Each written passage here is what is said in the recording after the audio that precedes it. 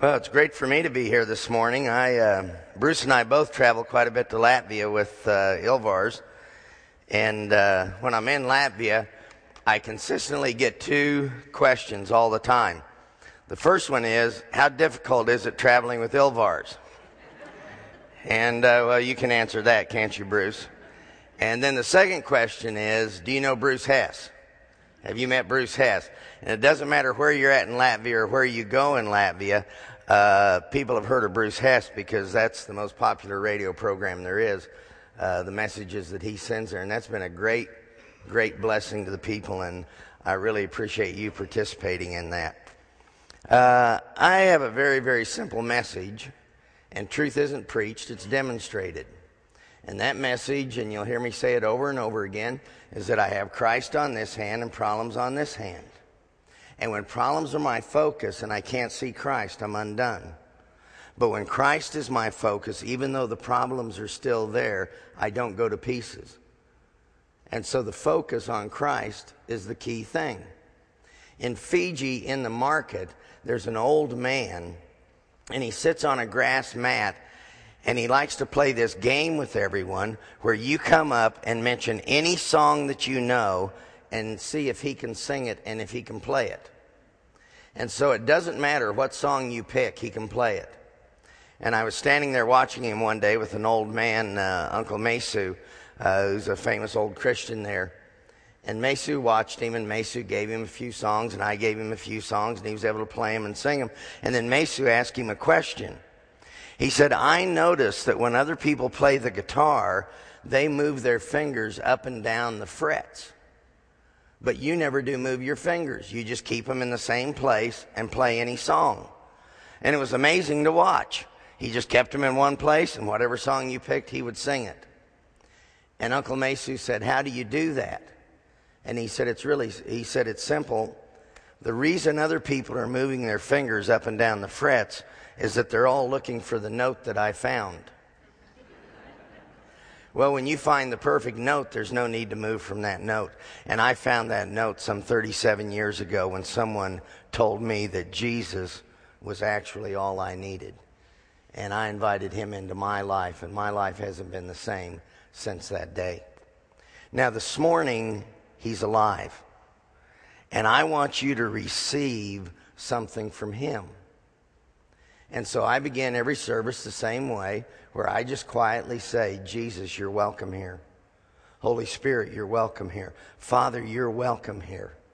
I don't want to hear a word from man. I want to hear a word from you, because one word from him is worth 1,000 from men. Amen? And we just trust that you would leave here with one thing this morning. I wanted to talk about a couple of the obstacles in the Christian life and what the normal Christian life looks like. I was asked that question recently in Brazil with a group of pastors. What does the normal Christian life look like? Well, there's about 1.5 billion Christians in the world, and probably this year there will be 100 or maybe 200 verifiable miracles where somebody walked on water and someone raised the dead and someone says that they were caught up into heaven. Now, I don't know what 100 is out of 1.5 billion, but it's not very many, is it? And so the question as to what is the normal Christian life probably isn't going to be defined by those 100 people. And yet we see those things, and often those things are the things that we long for. We long for the spectacular. But if you want to know what the normal Christian life is, all you have to do is go look in a mirror, because you're living it. And this is exactly what Christian life looks like to us. And there's certain processes that God puts us into, and we were talking about that over the weekend, that God has a priority and he works according to his priority. And so we have a list of things that we would like him to do in our lives and in the lives of the people around us. But that list may not be his list, and he's going to work in order. And so I wanted to look at a couple of the things that he works in order in the Christian's life, and something that we can look forward to him doing. You all know the story of Rachel and Leah, and they were married, And Jacob was with them for 20 years in his father-in-law's land. He worked very hard, and the father-in-law was constantly trying to rip Jacob off. And every bad thing, God made a good thing for him. Now, it was amazing because when he got ready to leave the land, he had basically plundered the land and he possessed everything. And the daughters had watched the God of their husband, who they believed in, Jehovah, bless them over and over and over and over again until they leave the two wealthiest women there.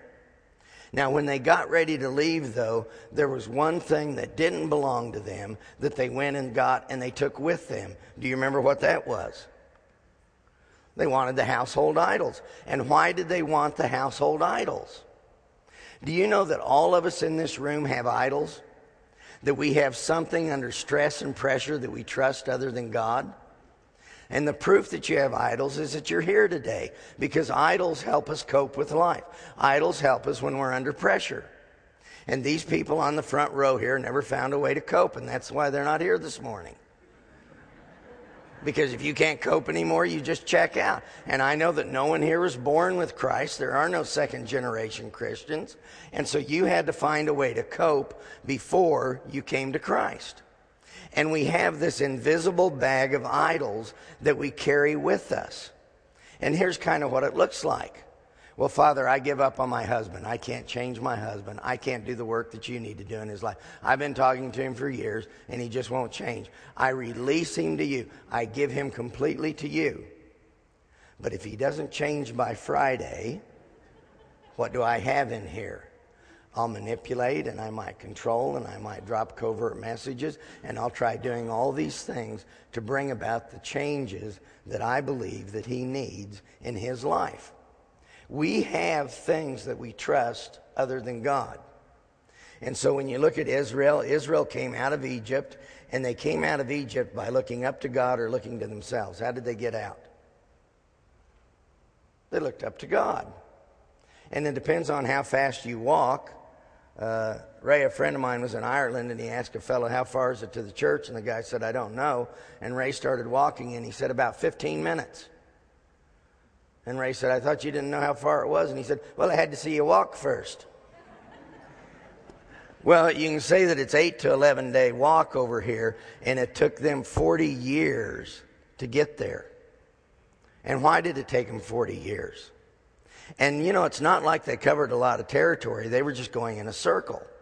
One of the airports that I despise is the airport in Dubai. They built a new one, but the old one was only about the size of this room, and it was 2 levels in a circle. And in an 8-hour layover, all you did was walk in the circle. You just walked in the circle, 8 hours in the circle. There wasn't anything else to do. And I was there with my dad a year ago, and we spent 8 hours walking in a circle. And finally I said to him, hey, I think I know those 2 guys ahead of us. I can see the back of their heads. He said, who is it? And I said, it's us. You just keep going in a circle, in a circle, in a circle. And I believe Israel was out there going in a circle, and the last guy could see the first guy. And we're told in the Bible that the reason they were walking in a circle is that they refused to forsake their idols. Can you imagine walking through the sea and yet carrying and having hidden these idols that you trust other than God? And we all have those kind of idols, those things that we trust. And all you have to do is go back in your life and look at the pressure points in your life and ask yourself, what did you trust then?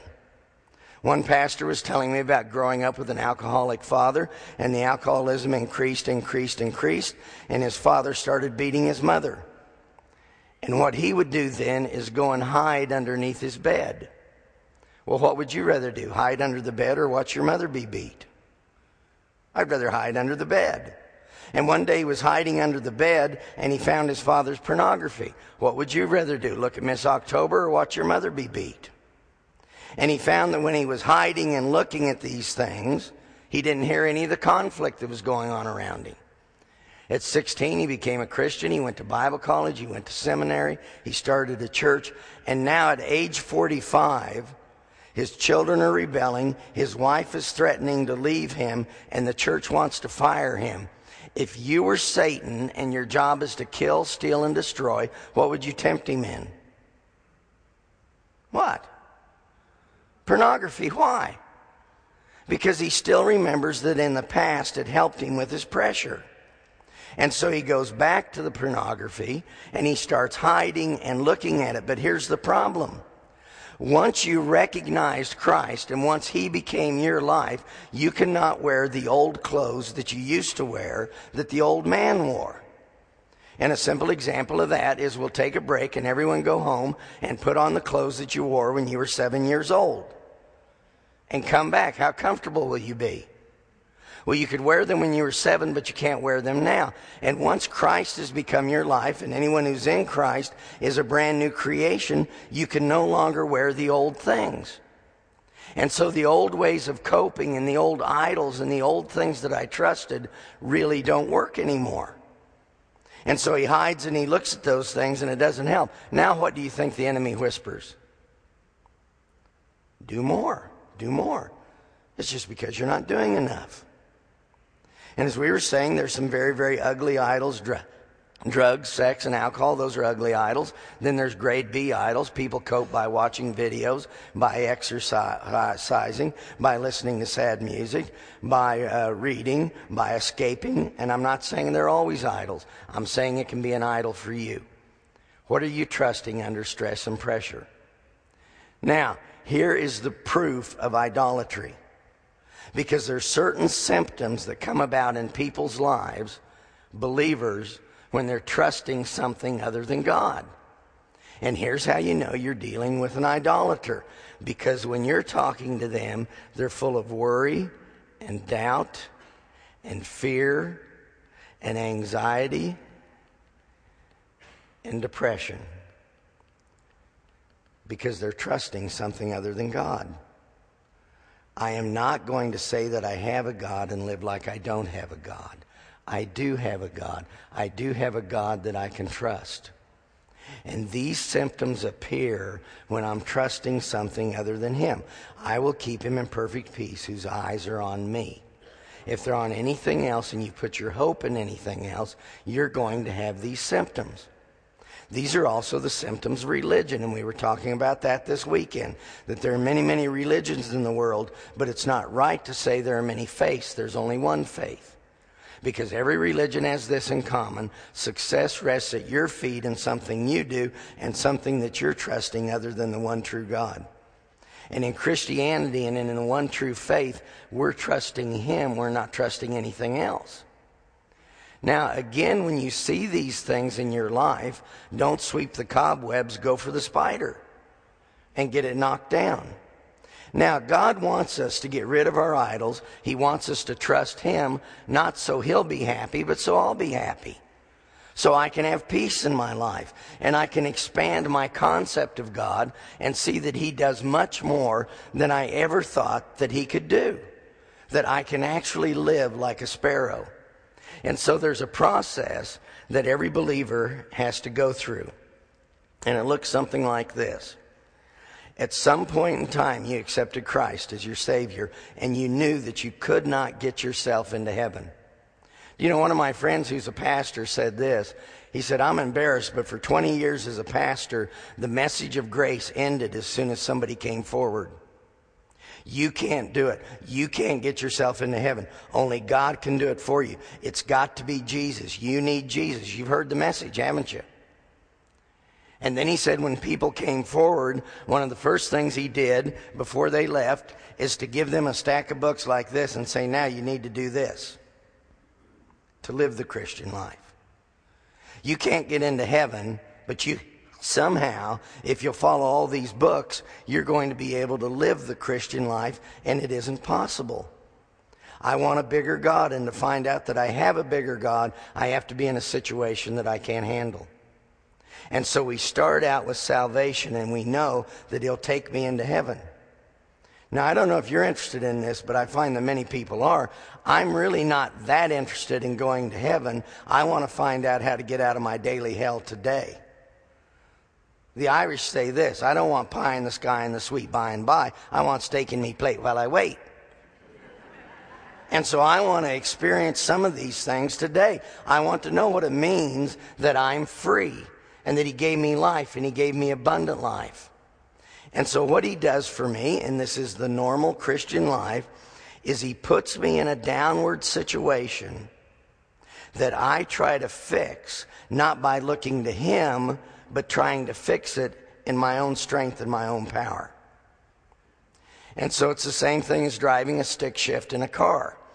And what we do is by staying in first gear in a car, we never realize the potential of the engine. And so many people that you've tried to teach how to drive, and I tried to teach my daughter how to drive, and it nearly drove me to drink. And I remember being in the car with her and just praying, well, God, go ahead and kill me. Just kill me now, because I can't have this knot in my stomach any longer trying to teach her how to drive. She was one of those people that powers into the stop sign. You slow down to the stop sign, not her. No, you power into the stop sign, then you hammer your brakes and slide a little bit into the intersection. And one day I told her we had to get on the highway. Now we're going to merge. We're going to be in the merging lane. When in the merging lane, we're going to have to shift gears because we have to go faster. But she wouldn't shift gears. She just kept it in first gear going, whee! And I said, love, we have to go faster. You've got to merge. You've got to give it more gas. Whee! And finally, as we're going and I'm watching the engine redline and get hot, she shifted it and it goes, wah. Doesn't that feel good? And there are a lot of Christians that in their situation, it's a situation that you cannot fix. Do you know that if you could change a person's will, Paul wouldn't have written the epistles. He would have just changed their will. He made an appeal to them to be able to choose. And yet we look at our family members, we look at our children, we look at our neighbors, we look at the people around us, and we're all the time trying to get them to change their will in our strength. And we're trying to sort things out in our own strength, and we're just like that person that refuses to shift, and we're whining. And whenever you meet a Christian that's whining, the solution is to shift gears. And so we get put in a situation that we can't fix. We try to fix it in the strength of self. We try to fix it with our idols, and we're whining and whining and whining.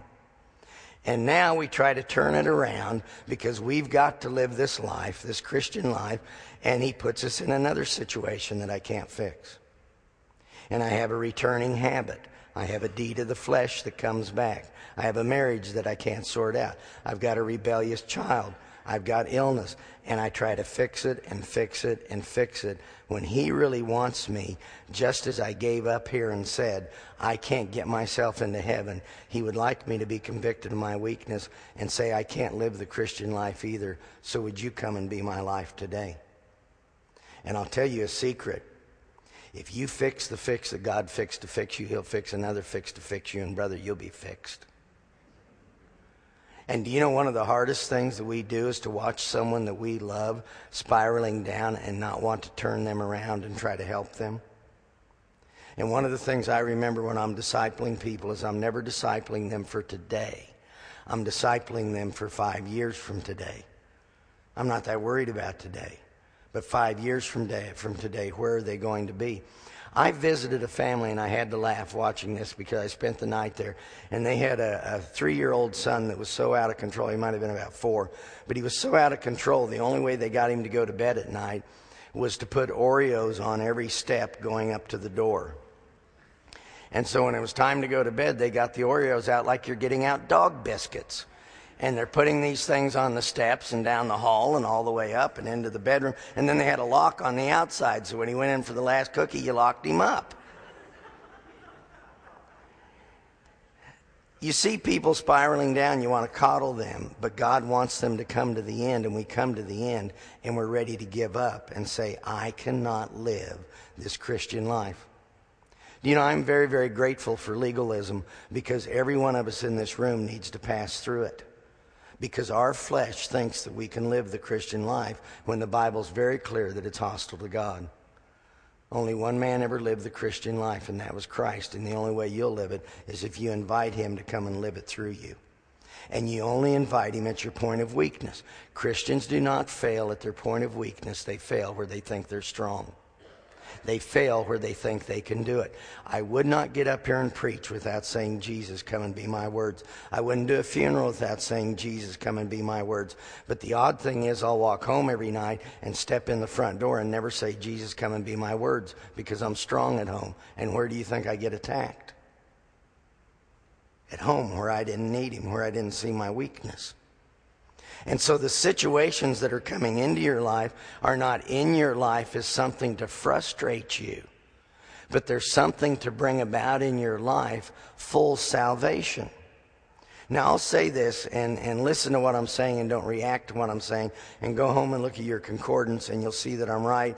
And I give this challenge in a lot of Bible schools and seminaries. But do you know that heaven will be full of unsaved people? It'll be packed full. Because to get into heaven, you must be born again. But go to your concordance and look up the word salvation and saved, and it always refers to life today. Israel says, where's the God of our salvation? They're not looking forward to going to heaven. They're saying, where's my help coming from today? And the angel appeared to Mary and said, and you shall call his name Jesus, because he will save the people from their sins. He does forgive us, but wouldn't you like to get saved? Have you confessed to the point that your confessors wore out? Have you rededicated to the point your rededicators wore out? Paul says the gospel is foolishness, but to those of us who are being saved, I thought that he was saved. And we've equated salvation with being born again. And what I'm saying is that many, many believers are born again. Well, they all are. They're going to heaven.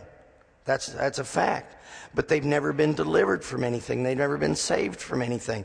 In their initial acceptance of Christ, they've been saved from hell, but he would like to save you from yourself and from circumstances and from events, and to not let the things of this life steal the peace of God from you. And that happens in my weakness when I begin to invite him in, and I see that he was in this downward spiral where I can give up. I want to share in the power of the resurrection, the fellowship of suffering, and be like him in his death. And the proof of resurrection power is the marks of death. Touch my sides and touch my hand and see that it's me. And he walks with us through this process to bring us to the end of ourselves.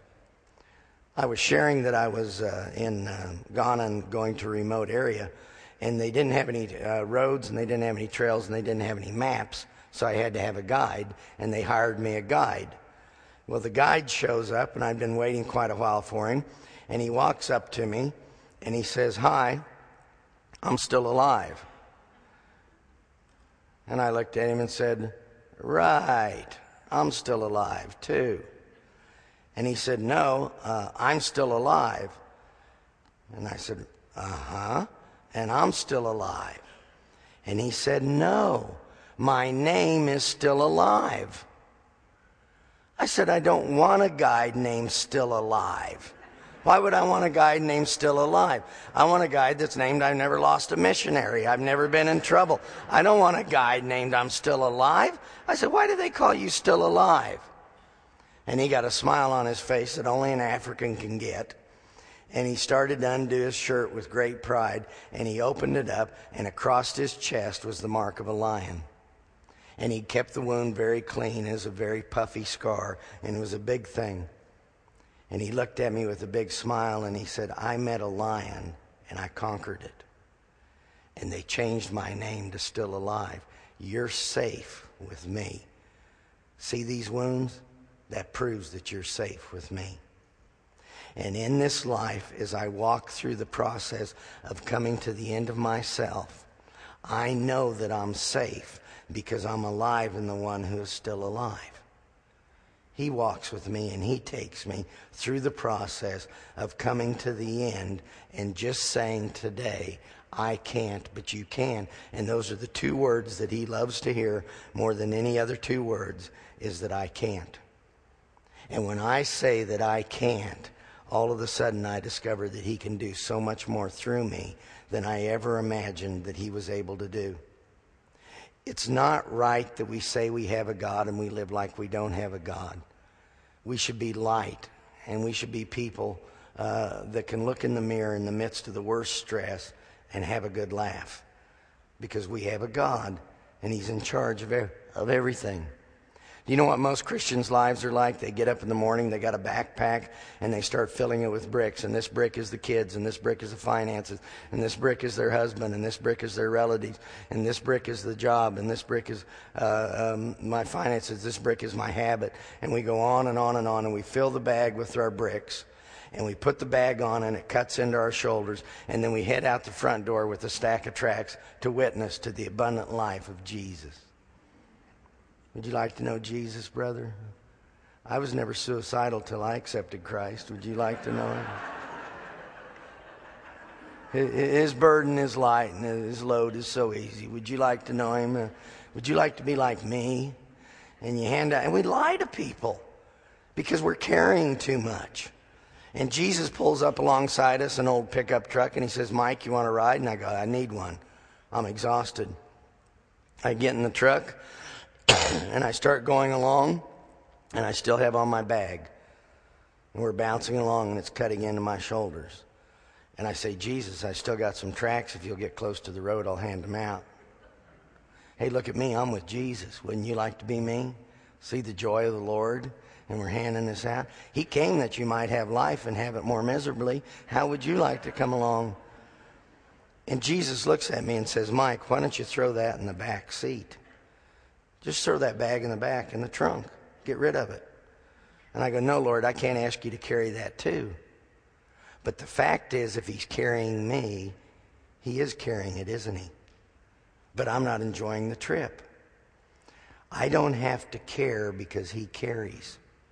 And it takes a long time to discover that.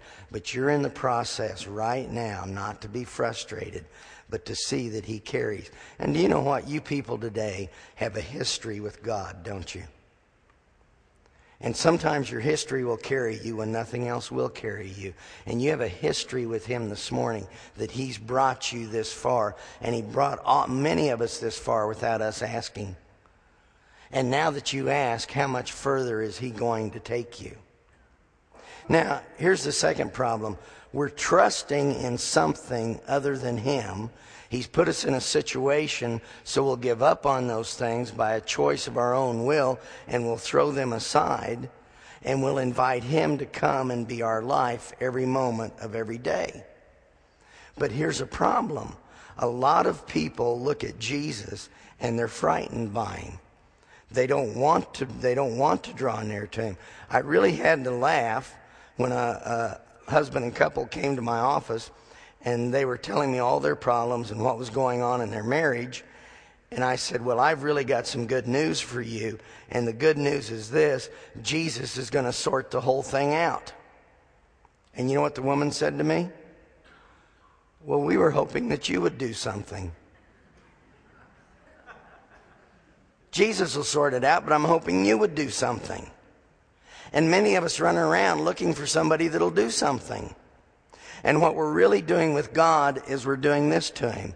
Come here, but stay away. Come here, but stay away. And what it is with my mind, I run to God, but with my emotions, I'm running away from God. I'm frightened by him.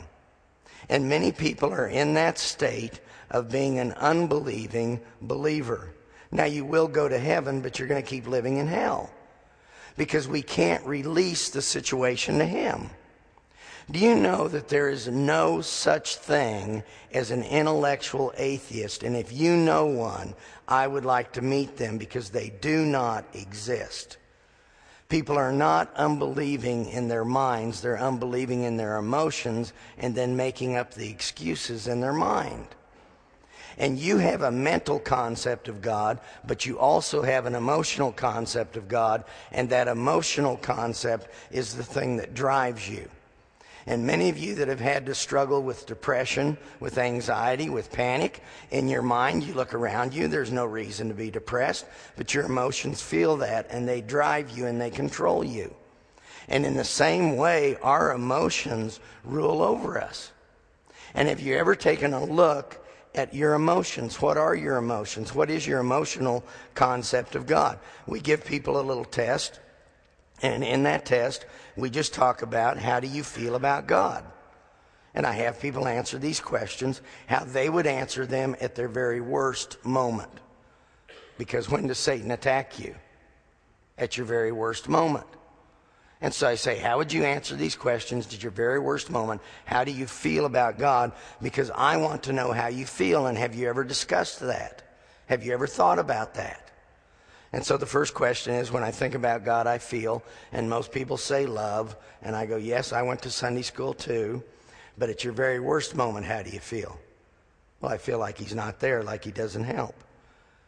When I have to trust God, I feel like he won't come through. When I think about God, I just wish he would hear me. I wish he would talk to me. I wish he would answer me. Sometimes I get angry with God when he does nothing. It frustrates me when God wants me to do things that I can't do. This is how people normally answer these things. I really enjoy God. Well, I don't have any enjoyment. The one thing I would change about myself to please God is everything. Just start at the toenails and work up. I haven't been able to find anything that's right with me and that would be right with God. When I think about God's commandments, I feel like a failure. I'm waiting for the other shoe to drop, and I know one day he's going to get me. And this is an interesting question, and I have so many people answer it this way. Sometimes I wish God would just take me home. For years, I called myself a suicidal rapturist. I wanted Jesus to come, not because I wanted to see Jesus, but I wanted to get out of this mess. I wanted to leave this mess because I couldn't live it, and it wasn't working out for me. I can really depend on God for nothing. In my relationship with God, I'm always sure that he's going to get me. The one thing that frightens me about God is his judgment. God surprises me if he ever helps. And a lot of women will answer this last question this way. When I think the one thing I'm afraid God will do is take one of my children to get my attention. Have you ever felt those kind of things? Not all of them, but some of them. And so now we end up with a concept of God that's emotional. So I was talking to an atheist, and he was mocking Christians. And I said, listen, you can go back to mocking Christians, you can go back to mocking me, but would you first take this test?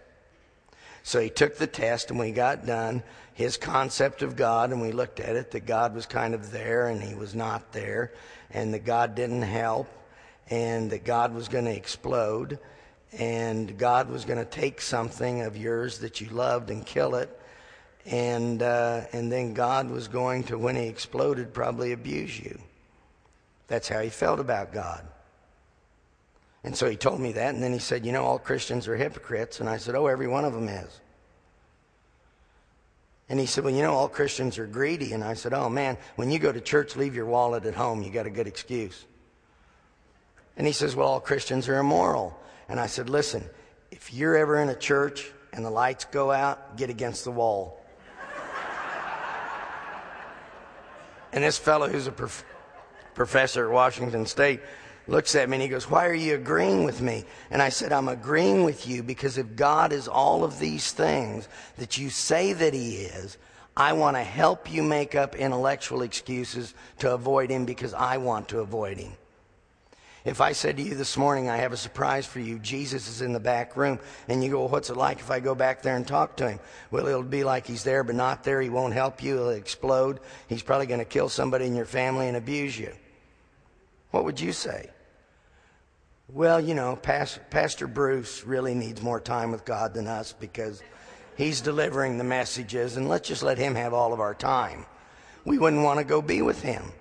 And do you see why this man is like this?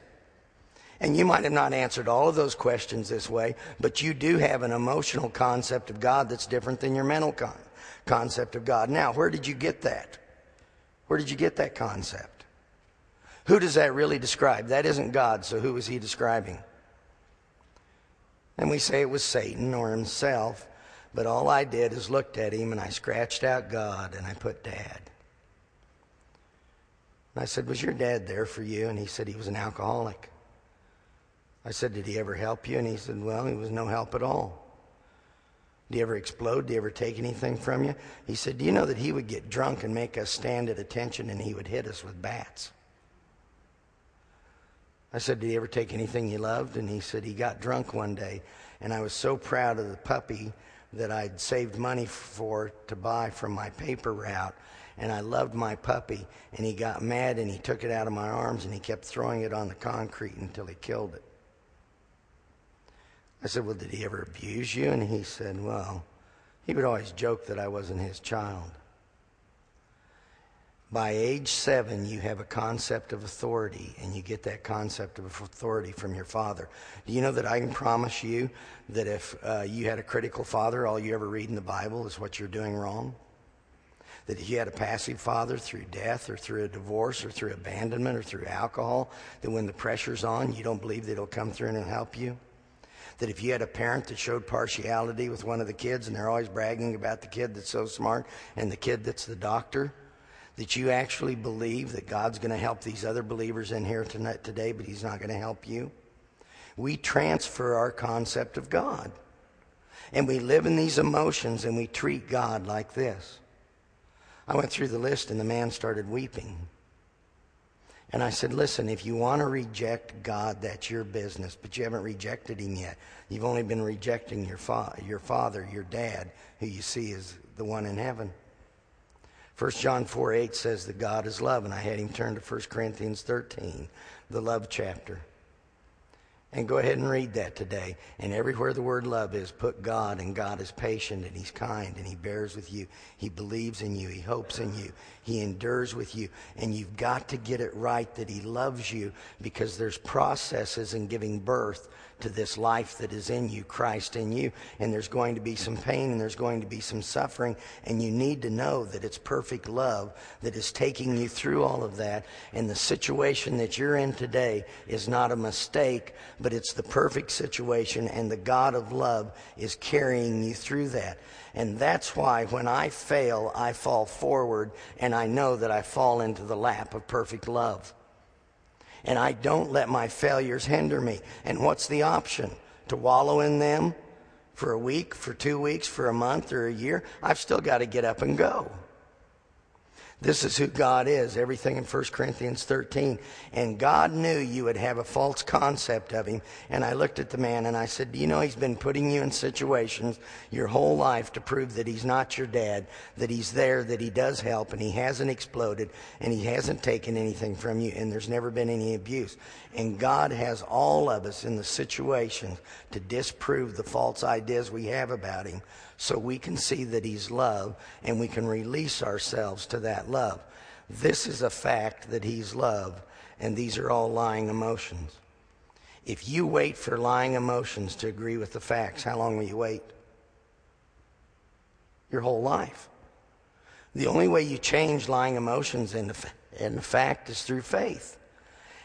And you exercise your faith in the midst of a failure. You get up and you go back into the arms of love. And test me and see if it's not right that God is love. And we have to get that down. And once we get it down, we see all of our situations differently. I'll end with a little story about a fellow that I really like. And he used to be for years at the train platform and coach in India. And his name was Michael Francis. And Michael Francis was a well-known lawyer by the time he was 30. And he started walking, and when he'd walk, he had drop foot, and drop foot is the first sign of leprosy. He discovered that he had leprosy, and his wife, and at that time he had 4 boys, threw him out of the house. The in-laws helped, and his own parents helped, because he was cursed. And he was so depressed that he just lived on the street, and he lived on the train platform. And as the leprosy progressed and progressed and progressed, Michael Francis lost all of his fingers. And I remember looking at him, and all he had were the palms. And he'd lost his toes, and all he had was his heels. And there was no nose there, and there was no ears. And he just sat at the train platform. And finally, one day, the police picked him up, and they took him to the hospital. And they put him in there for 18 months to cure him of leprosy. And they have an antibiotic that you can take for leprosy, and it turns you as black as my jacket. And you have to take 3 rounds of that. I don't know what's in it, but it kills the leprosy. The leprosy was killed in him, and they called his family and said, your father, your husband, your son no longer has leprosy. And you need to come to the hospital and pick him up. He hadn't seen them for 30 years, and he said it was the most frightening day of his life, as he stood out there from 8 in the morning until midnight waiting for someone from the family to come and to see this deformed man. And he said, do you know what? As a Hindu, I stood there in total fear, knowing I was defiled, knowing that they wouldn't come and they wouldn't want me in their home. But he said at midnight, Jesus came, and he loved me, and it changed my whole life. And he looked at me and he said, see this concrete that I sleep on? See this train platform? It looks hard to you, doesn't it? I said, yeah, it does. He said, it's as soft as velvet for me because it's the love of God. And every night I lay down here and I rest and I sleep in the lap of the love of God. And I'm so glad that God loves me. He loves you this morning, and it's absolute. And if you think that your behavior can change him, then you're actually greater than God. Your behavior can't. And he's walking us through the process of giving up and letting go, and then resting in the arms of perfect love.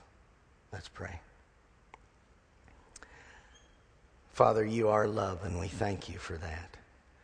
Thank you for the love of God that has been shown to each one of us in this room. Just thank you for the situation that you have us in today. And pray that we might be like Elisha's servant, and that our eyes would be opened, and that we would see the God of love taking us through the situation, that we would see the God of love carrying our children and carrying our mate and carrying us and carrying our world and every situation that we meet.